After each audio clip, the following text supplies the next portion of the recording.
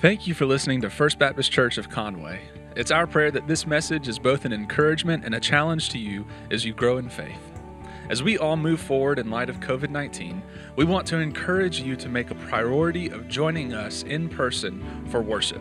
Because as you know, listening to a podcast can never replace the need we all have for fellowship and corporate worship. So we look forward to seeing you soon. In the meantime, here is this week's message. So this past week, Troy, my oldest, actually all of them, but Troy, my oldest specifically, he had another baseball game, and Troy usually plays third base, but mostly shortstop. And he's been playing since he was 4 years old, and this past Monday, they placed Troy in the outfield. And there's nothing wrong with playing in the outfield, but they kept him in the outfield the entire game. And usually the kids who play outfield, for those of you who aren't obsessive baseball parents who just live their life around it when it's baseball season, those of you who do that know that a lot of the times the kids who play the outfield all game are the kids who can't handle the ball very well. There's nothing wrong with that. It's just the way it is. And they kept him out there the whole game, and he was frustrated. And listen, I said I was never going to be one of those parents. I lied. I am, and it just happened. And I was frustrated. We were both frustrating, like why is he playing out there the whole time? And why aren't they bringing him in? Like he's usually playing the infield part. And the only thing I could figure, I said, well, it's because he's not coming to the Saturday practices. You see, Saturday's our family day. I protect it. It's the only day all of us are together and nobody has something else to do. So we're not going out all day Saturday and doing practice. We'll do it as a family, but we're not going there. And I said, so it seems like they're penalizing him at 9 years old because of my schedule. And so the question came up is, well, should he even play the next game? I never said we had a good attitude about it, okay? Don't act like you've never had a bad attitude about something. So we just said, should he even play the next game? I mean, if they're not going to really use him, if he's not going to get to really use the skill, why even play? So I said, Troy, how about this? So why don't you pray about it? I said, why don't you pray about it? I know it's one of those great dad moments. I'm like pretty impressed about that. I said, why don't you pray about it and see what the Lord tells you to do? See if you should go to the next game or not. He said, okay. He said, but what if the Lord doesn't answer me? I said, well, he will, buddy. He does every time. I promise you'll get an answer. So he said, okay. So Monday night, went to bed. I know he does his prayers at night, and he prayed. And Tuesday morning, got up, and I said, so buddy, what the Lord said? He said, I didn't hear anything. I said, all right, that's okay. He said, keep praying about it. Your next game's not till Thursday. It's okay. So that night, we went to Daniela's game. Tuesday evening, went to Daniela's game, and lo and behold, one of Troy's coaches was there. And me and Troy were throwing the ball and watching Daniela's game, and I looked, I said, Troy, I said, you want to go talk to your coach? You want to go ask him why you didn't play? And he looked at me like a deer in the headlights, like, no. I said, son, I'll go with you. I said, why don't you just go up there and ask him? He said, okay. And so at 9 years old, I'm pretty proud about that. He went up to his coach and said, Coach, he said, why didn't I play? Did I do something wrong? I mean, why'd you take me out of position? His coach said, and he said, did I do something wrong? Coach said, no, buddy. He said, the kids on that team were huge, and all we heard about was how well they could hit. He said, so what we need somebody with speed and who could throw the ball to play out there to protect us just in case it went out there. And he understood what that meant. I understood what that meant. So our bad feelings got changed really quick when we realized that he needed Troy. They appreciated his abilities and his skills. And so they put him in the outfield, which changed everything.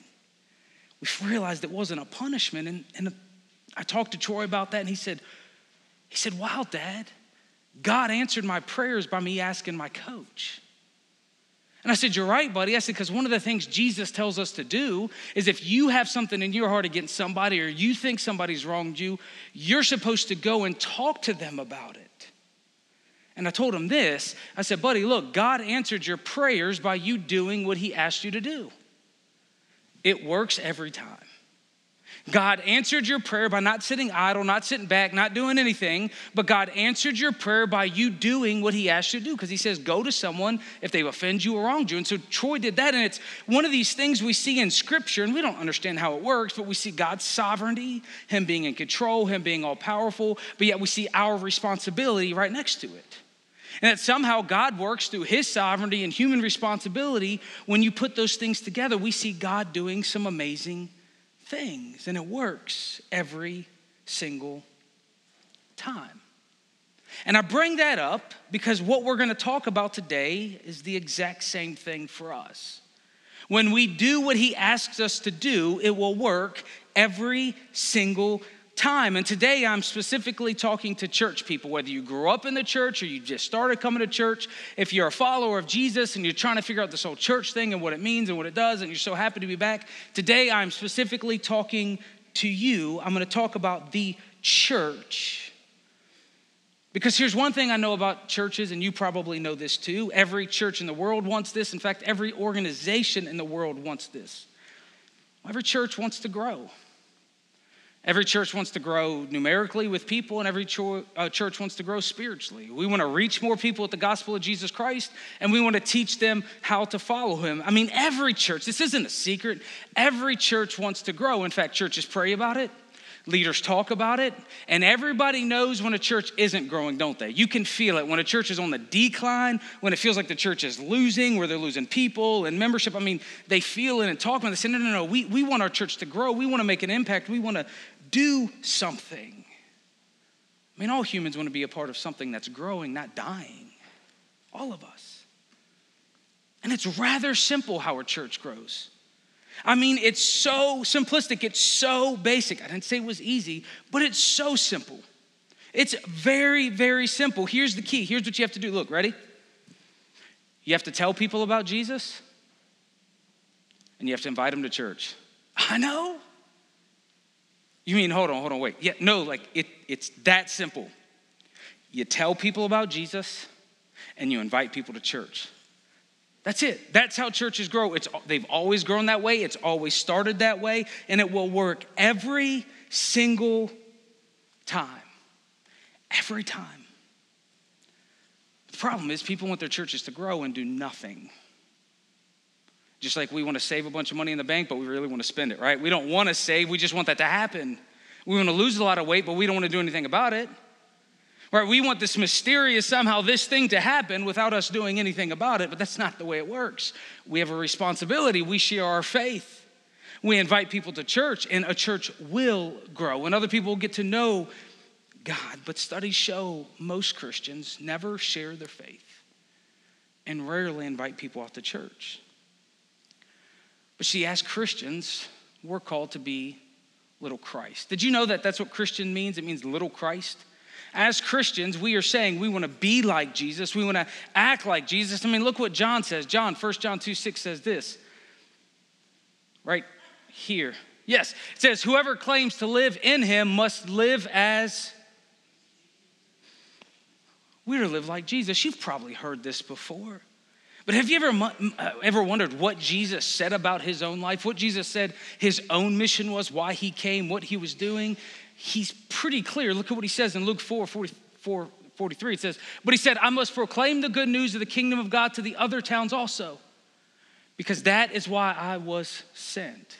You see, he went to this town and they wanted to keep him for himself. He was doing so many miracles. They said, we just want him to stay. We want him to hang out with us. And Jesus said, no, I got to go to other towns. I got to continue proclaiming the good news or preaching the gospel, because that's why I was sent. Look what else he says in Luke 19:10. He says this. He said, for the Son of Man came to seek, which means go active, go be, not look for, and save the lost. If we're to be little Christians, then we should preach the gospel to towns, at least our town. We should tell people about Jesus, and we should look for people to share our faith with. I mean, he intentionally did this with his disciples. He intentionally reached people. Look what he says in a great prayer before the cross, John 17. He says this to the Father. He says, as you sent me into the world, I have sent them. Did Jesus come to us? Did he wait until we did something really perfect and really good, then all of a sudden? No. Jesus came in our sin. Jesus came to rescue us. Jesus was sent. And so now he sent his disciples into the world just like him on a mission to reach people. In fact, we call this the Great Commission. You've heard this. Matthew 28 says, therefore, stay in your seat and watch TV. I wish that was a biblical command. I would get that so perfect. No, he says, therefore, go. Or as you go, as you're living life, as you're working, as you're in the ball field, which is convicting, as you're out in the world, go and make disciples of all nations. We're to be sent. We're to make disciples. That's what we are to be on a mission to reach people with the gospel of Jesus Christ, we are to live what's called sent lives. Meaning we understand that Jesus Christ, our Lord and Savior, has sent us into the world to reach people for him. And I know the number one concern is like, but Brian, I'm not an expert. That's okay. You don't have to be an expert, just like you don't have to be an expert to tell someone about the really good meal you had at a restaurant. You had a really good meal, you say, man, you should check out this restaurant. It's so good, it was so amazing. You're not worried about them saying, well, what ingredients were in there and how exactly was it cooked? You wouldn't be able to answer that. You're like, I don't know. Why don't you go try it for yourself? Hey, Jesus, he really changed my life. Well, hold on, tell me about this. I don't know. Why don't you go try it for yourself? Why don't you go talk to somebody who knows? I don't know all the answers. I'm just telling you, this is what helped me. This is what changed my lives. So we're talking about sharing the gospel. We're not talking about being a Bible teacher. We're talking about sharing our stories, sharing what Christ has done in our lives. We'll talk more about that next week. But we can all invite people to check out the local church. We can invite them to speak with a pastor or somebody who may know a little bit more. Because according to Jesus, our churches testify to who he is. Did you know that? According to Jesus, our churches are supposed to testify at who he is. And this message has turned into a two-part message. It was supposed to be a one-part message, but I changed, okay? It happens. Instead of us sitting here for an hour and a half, you're welcome. I've split it into two parts. So we're going to look at today our corporate evangelism strategy. And what this means is, as a church, we're supposed to share the gospel individually. I hope you understand that. We'll talk again next week. But as a church, Jesus actually gave us a corporate evangelism strategy. And if we do this, it will work, guaranteed 100%. There is a strategy. Jesus says, this is the way my church reaches people for him. He said, Brian, well, hold on. Is it a super cool hit pastor? No, which is good, right? Is it an awesome trendy light show? Nope. Amazing music? No. The organ, that has to be it. No. VBS, Easter egg hunts? No. None of those are Jesus's evangelism strategy. You see, again, the same prayer he prayed before he went to the cross, he tells us what it is. Look at this. It's John 17:20. He says this. He said, my prayer is not for them alone. He was praying for himself. He prayed for his disciples. So he's saying, my prayer is not just for them, meaning the disciples. I also pray for those who will believe in me through their message. Who's that? Us. Expectation was they were gonna preach, they were gonna teach, they were gonna share the gospel, and other people would come to faith. So he's praying for us. Are you ready? He says it. Here it goes. My prayer is not for them alone. Next slide. My prayer is not for them alone. I pray also for those who will believe in me through their message, that all of them may be one. Father, just as you are in me and I am in you, may they also be in us, so that the world may believe that you have sent me. Unity is Jesus's corporate evangelism strategy. Our unity as a body of believers is how people will come to believe in Jesus Christ. Why? Well, because the world is a messed up, backstabbing place. It just is. Every environment. The church is supposed to be different. The unity in the church will cause people to believe in Jesus Christ. You see, when we understand that, that's why this we see how serious Paul takes this, the Apostle Paul. Look at what he says in Titus 3:10. He says, warn a divisive person once, and then warn them a second time. What's a divisive person? Someone who's trying to cause division, stir in the pot. You ever met someone like that? Don't elbow your husband, okay? Warn them a second time. After that, have nothing to do with them. You say, well, that's mean. No. Paul understands that the unity in the church is the evangelism strategy. That's what's at stake. The divisive church will not reach people with the gospel of Jesus Christ. A church that's complaining and a church that's fighting and a church that has a lot of that going on will not reach people with the gospel. So Paul's like, listen, if someone's causing that, the gospel's at stake. Jesus' mission is at stake. No, that Jesus' mission is greater than anything else. What Jesus has asked the church to do is greater. People's souls are greater than the vision. So, Paul took it pretty serious. And when you get that the unity is the evangelism strategy, we realize why they took it so serious.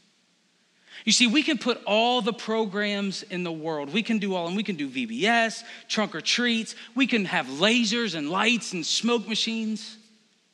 That'd be kind of cool. What do you think, Mackenzie? What do you think? No lasers. All right, Mackenzie says no. I agree with him. None of that will matter. People are complaining and fussing, especially about our pastors. It's not going to help the church. You see, unity will draw people in. Unity will surprise people because people are looking for unity. They want it in their marriages. They want it in their companies. We all crave harmony and getting along. But the world doesn't seem to work that way. People are fighting and bickering, so there needs to be a place. And Jesus' vision, this is Jesus now. Jesus' vision for the local church is to be unified. A local church should carry out that vision to be unified. Jesus died for that vision and saved us for that vision and called us together for those purposes to join us on his mission of reaching people for him. And this begs the question, well, what do we become unified about? What do we become unified around? Well, of course, Jesus. That's a given, right? We're unified around who Jesus is, and we got to be unified about what we believe. That's pretty clear, but many churches, they try to be unified around, preferences. And it won't work. We try to be unified around, the music we like, or the pastor we like, or the building, right? We can be unified around the building, or maybe we can be unified about our friends. We try to be unified around those things, but it will not work because they come and go. You know this, music changes, pastors change, buildings need to be renovated and painting, and friends move. If we're unified around preferences, we're gonna come into a reality of once those go, then we get upset and we get disgruntled. And if someone wants to move a decoration, we can cause problems in a church. You ever heard of that? Y'all are Baptist, of course you have. And when pastors leave, what happens? Exodus, right? That was we can't be unified around preferences. They're never supposed to be a uniting factor, and I'll get to that in a minute. But rather, what we're unified around is our mission. We're unified around reaching people for Jesus Christ. We're unified about helping people mature in their faith. And see, maturity isn't this grand vision of having a long beard and sitting Indian style and people come to you and ask you questions. No, maturity in the Christian context is being able to raise up other people in the faith and then they go out and raise up other people in the faith. Maturity is about discipleship, about helping other people grow, being producers. You see, the way we reach people for Christ collectively is through unity. What we are unified around is reaching people for Christ individually. That's about the only thing that we agree. This is important. This is what we're doing. The way we reach people for Christ collectively together is unity. That's what Jesus said. And what we're unified around is that each and every one of us are going out to reach more people for Jesus Christ. You see, from the beginning, the church has had to deal with this.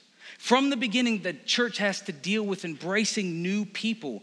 And it's not easy because every culture and every generation has their own preferences. And all organizations naturally focus on the insiders rather than the outsider. Let's just be honest. Let's make sure the people who are given the money are happy because we don't want to offend them. When that's not the mission of the church. The mission of the church isn't to make sure it survives and people are happy. How sad would that be if that's what we were giving our lives to? Just making sure something survives. No, We're giving our life to something to thrive. We're giving our lives the same thing Jesus gave his life for, to reach people with the gospel of Jesus Christ. In fact, one of the largest problems in the New Testament is how can Jews get along with Gentiles? How can two cultures come together? Because they were so different. Their music was different, their background was different, their language was different. I mean, everything was different. In fact, do you remember Paul was fussing at Peter for this? In Galatians, he was fussing at him for pulling away from the Gentiles when his friends would come around. I mean, how to get along and how to come together is one of the central focuses of the New Testament. In fact, Paul writes over and over again, guys, stop fighting about silly stuff. Stop. It was such a big deal that the early church called a council together. Jerusalem Council. It's in your Bible. You should check it out. All of them come together, the leaders. I mean, Peter, Paul, James, the brother of Jesus.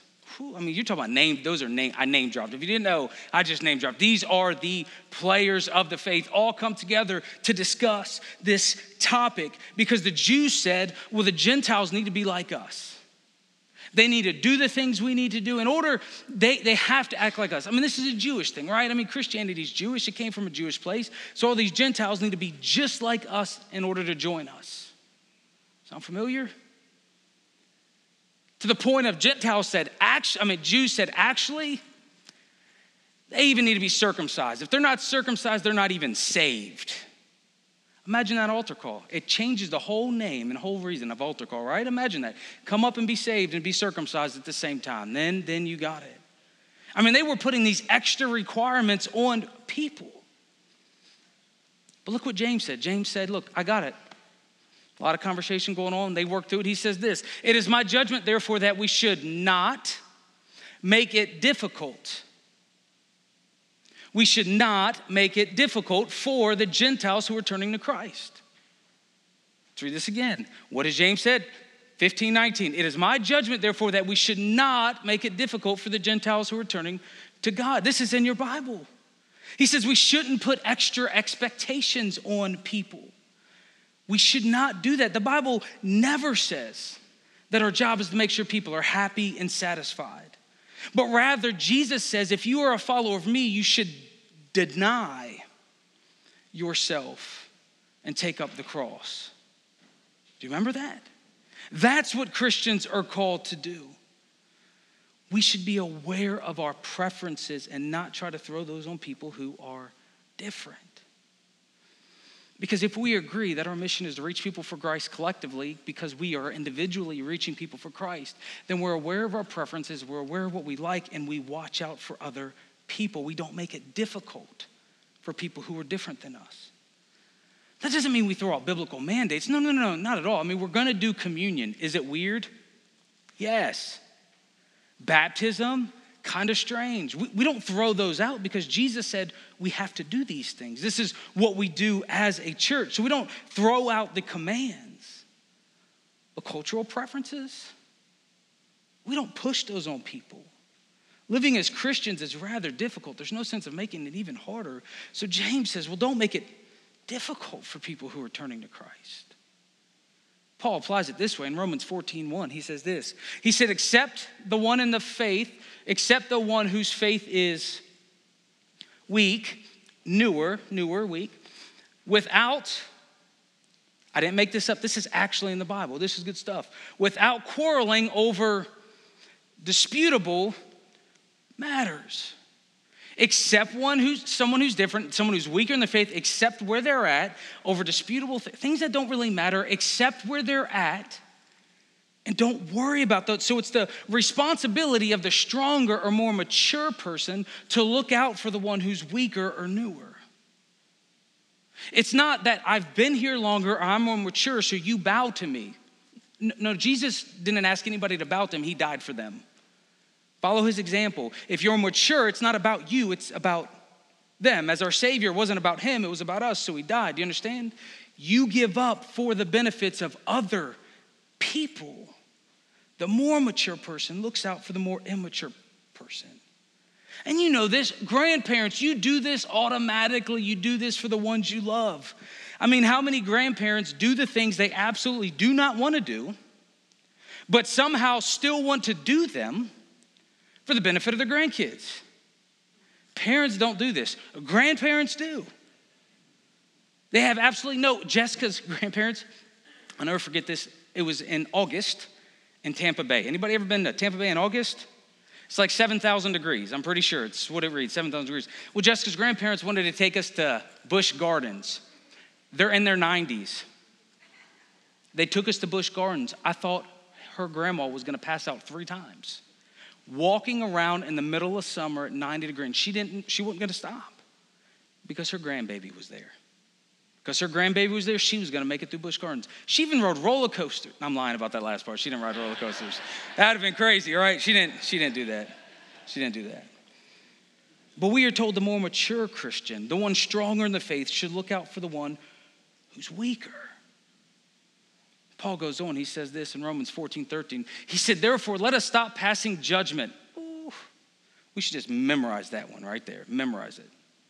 Pass judgment on one another. Instead, make up your mind. I mean, it's a decision. I'm going to change the way I think. I'm going to do something differently. Let me make up your mind not to put any stumbling block or obstacle in the way of another brother and sister. We don't need to put more things on them or harder things on them. We have to make an internal choice.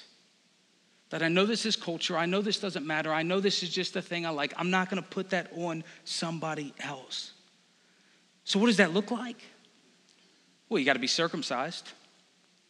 You got to wear a suit. You got to listen to hymns. You got to listen to this certain Christian hip hop.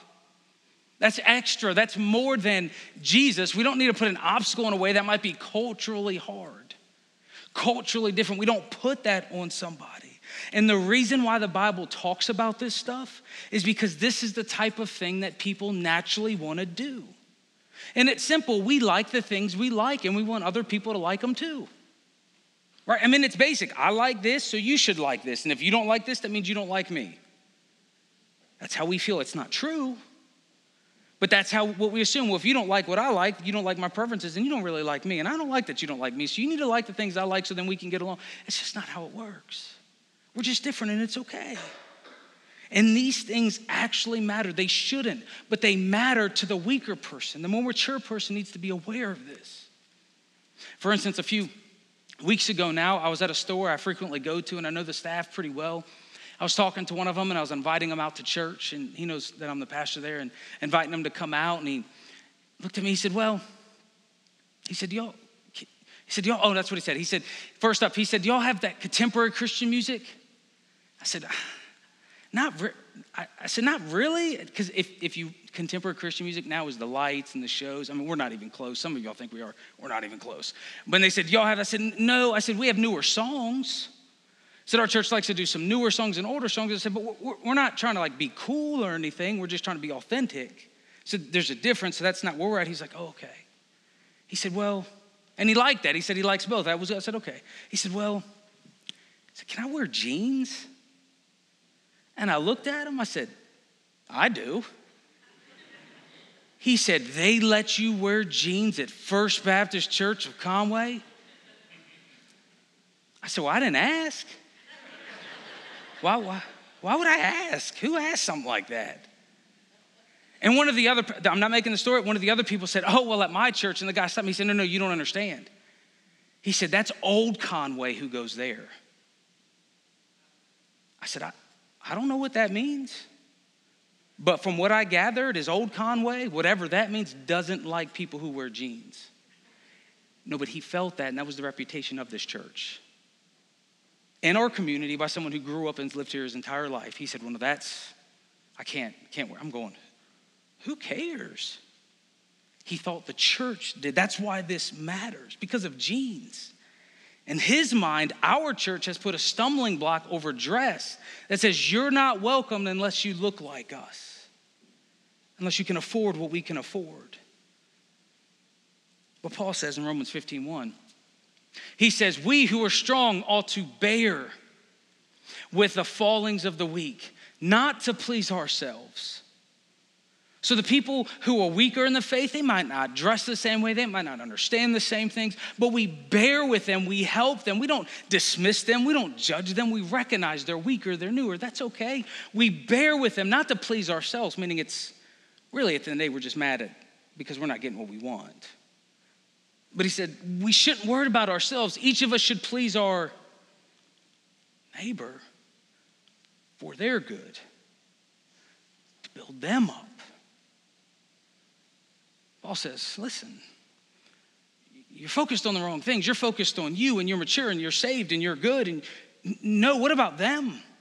What about their preferences and their desires and their stumbling blocks? I mean, aren't you worried about building them up? I mean, do things for their good, not for your good. Again, we've talked about this. Jesus didn't need to go to the cross for himself. He was good. He went to the cross for us. And that type of sacrificial love is what Paul is asking the church to extend, to look out for them. So when we put this together, we as a church, we're to reach people for Christ. And as a church, our unity will put on display who Jesus is. And then we are unified that we individually are reaching people for Christ. And then the more mature people look out for the ones who are newer and weaker in the faith. Rather than doing things to please ourselves, we do things to benefit them. And when you do this, amazing things happen. I mean, think about it. You've seen and you've heard some of the newer churches that are just exploding and they're huge and sure they're contemporary and all that kind of stuff. And they say, well, it's just young people. Come on. We really think young people can afford all that? No, what you're amazed about is somebody else is funding a church for other people. That's amazing. That people are willing to fund something and put others and a new generation first. That's amazing. Because reaching the next generation was assumed for Jewish people. Every generation is going to have to deal with how to reach the next generation. All of us. How do we reach them? They're different. They listen to weird music, their hairstyles. Thank goodness I finally got my boys to cut their hair. It was driving me crazy. I deal with this too, but we all have to figure out how do we reach the next generation. But it was assumed for Jews. Look at this. Look what Deuteronomy says. Deuteronomy 6. Hear, O Israel, love the Lord our God. The Lord is one. Love the Lord your God with all your heart, with all your soul, with all your strength. You know this. These commands I give you today are to be on your hearts. He's not done. Impress them on your children. Talk about them when you sit at home and when you walk along the road, when you lie down and when you get up. The idea is that every generation should be impressing and teaching the next generation. And if we as a church or any church want the next generation to partner with you, you need to look out for them and build them up. Because every generation's different. And there's some things we stand on. The Bible, who Jesus is, absolutely, unequivocally, you stand on those things. But other things, you realize that they're just different. And you're here to build them up, not hurt them. And so you do it in a way that they can understand. And if you don't do that, well, don't be surprised when they go to the church down the road. Just own it. We built this for us, not for them. And they can just go down there because it happens and you've seen it and you know about it. I mean, churches are talking about it all over the place. It's simple. We've created a church that they don't want to come to. And so they don't. Just remember, our world is changing at a rapid pace. Because of the internet and technology, I mean, you know this, it's super confusing. And for many of you, when you grew up, life was simpler. Life was a little easier. I mean, it wasn't as complicated. I mean, you hear about what they're talking about today. I mean, you know how confusing it is to be a kid? I mean, imagine growing up in that environment. What you think is confusing is what they're growing up in. It's what they're dealing with every single day. This is life to them. And so people are searching for answers. And as a church, we believe Jesus is the answer. I mean, to anything. Anything you're dealing with, I can point you to Jesus. I guarantee. When a church seems out of touch, when it seems like they're stuck in a different era, it communicates to these people that the church can't help them. I think about it this way. How many of you go to the Amish for life advice? How many of you go like, look, I'm trying to work on work-life balance? Any of you? Yeah, the Amish, they've intentionally put themselves so far removed from what's going on. And sure, we like some of the things they do. They're rocking chairs. They're awesome. Who can beat them? Nobody. But you don't go and ask them how to parent. You don't ask them how to do work-life balance. You don't ask them for those things because they're so out of touch. And when a church, well, when they seem like they're in a different era, people are going to go, well, they're out of touch. They can't help. Well, of course you can. We don't want to communicate those type of things. And listen, I'm not advocating to be cool. I am not a cool person. I never have been. But what we have to remember is that we do send messages with everything we do. And if we're so out of touch with reality, we're sending a message to them, we couldn't possibly help you. A friend of mine, true story, a pastor who pastored his church, came back. He'd pastored there for 40 years. And he came back to this church this past week and he looked at him. He said, well, he said, if the 1950s come back, we'll be ready. The pastor who was there for 40 years was embarrassed they hadn't done anything different. He said, guys, what are y'all living in? You've frozen in an era that doesn't even exist. But Jesus, he transcends culture. You see, according to Jesus, our corporate meetings, our corporate gatherings, is a strategy through unity, not through new programs. We have to be unified around our mission to reach people for Christ. And the church, the early church, has already dealt with how do you deal with the new people and the new generations and the people that are different. How do you deal with this then? You look out for their benefit. You put them above you, just like we saw Jesus do. They've already answered these questions, and it really is that simple. But it's not easy because it takes an extreme mature person to fund something that isn't about them. Isn't it? It's hard. How can I fund and keep this going? Because one of the first things, and you know this, people said, well, I'm not giving to that church anymore. I don't like. And again, I can talk about this because, you know, this church is generous and the budget's good. Look, I'm not trying to raise money, by the way. But it's just a human thing. It takes an incredible amount of maturity to say, you know what, I want to fund this for the next generation, the next people. We want to make sure that they know Jesus Christ, and we want to build them up. It's counterintuitive. Doesn't make any sense, but that's what the church is. And I'll end with this quote that I think every pastor quotes this guy at least once a year, way smarter than me. Here's what he says.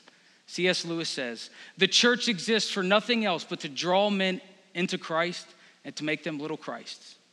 If they are not doing that, then all the cathedrals, buildings, the clergy, pastors, missions, sermons, even the Bible itself are simply a waste of time. Read that a couple times. It's gut-wrenching. Because most of the time, the things that churches are doing are simply a waste of time. We're just wasting people's time. But this is why the church exists. To draw people to Christ and make them little Christians. When we are so focused on insiders and how they feel, worried about their preferences, we are literally communicating that is more important than people who are dying and going to hell because they don't know Jesus. And it should be gut-wrenching, and it should be heartbreaking. But we are here as a church to be united around Jesus Christ and his mission, to then reach people for Jesus and help them become Christians, disciples, who then will continue the pattern. You see, God,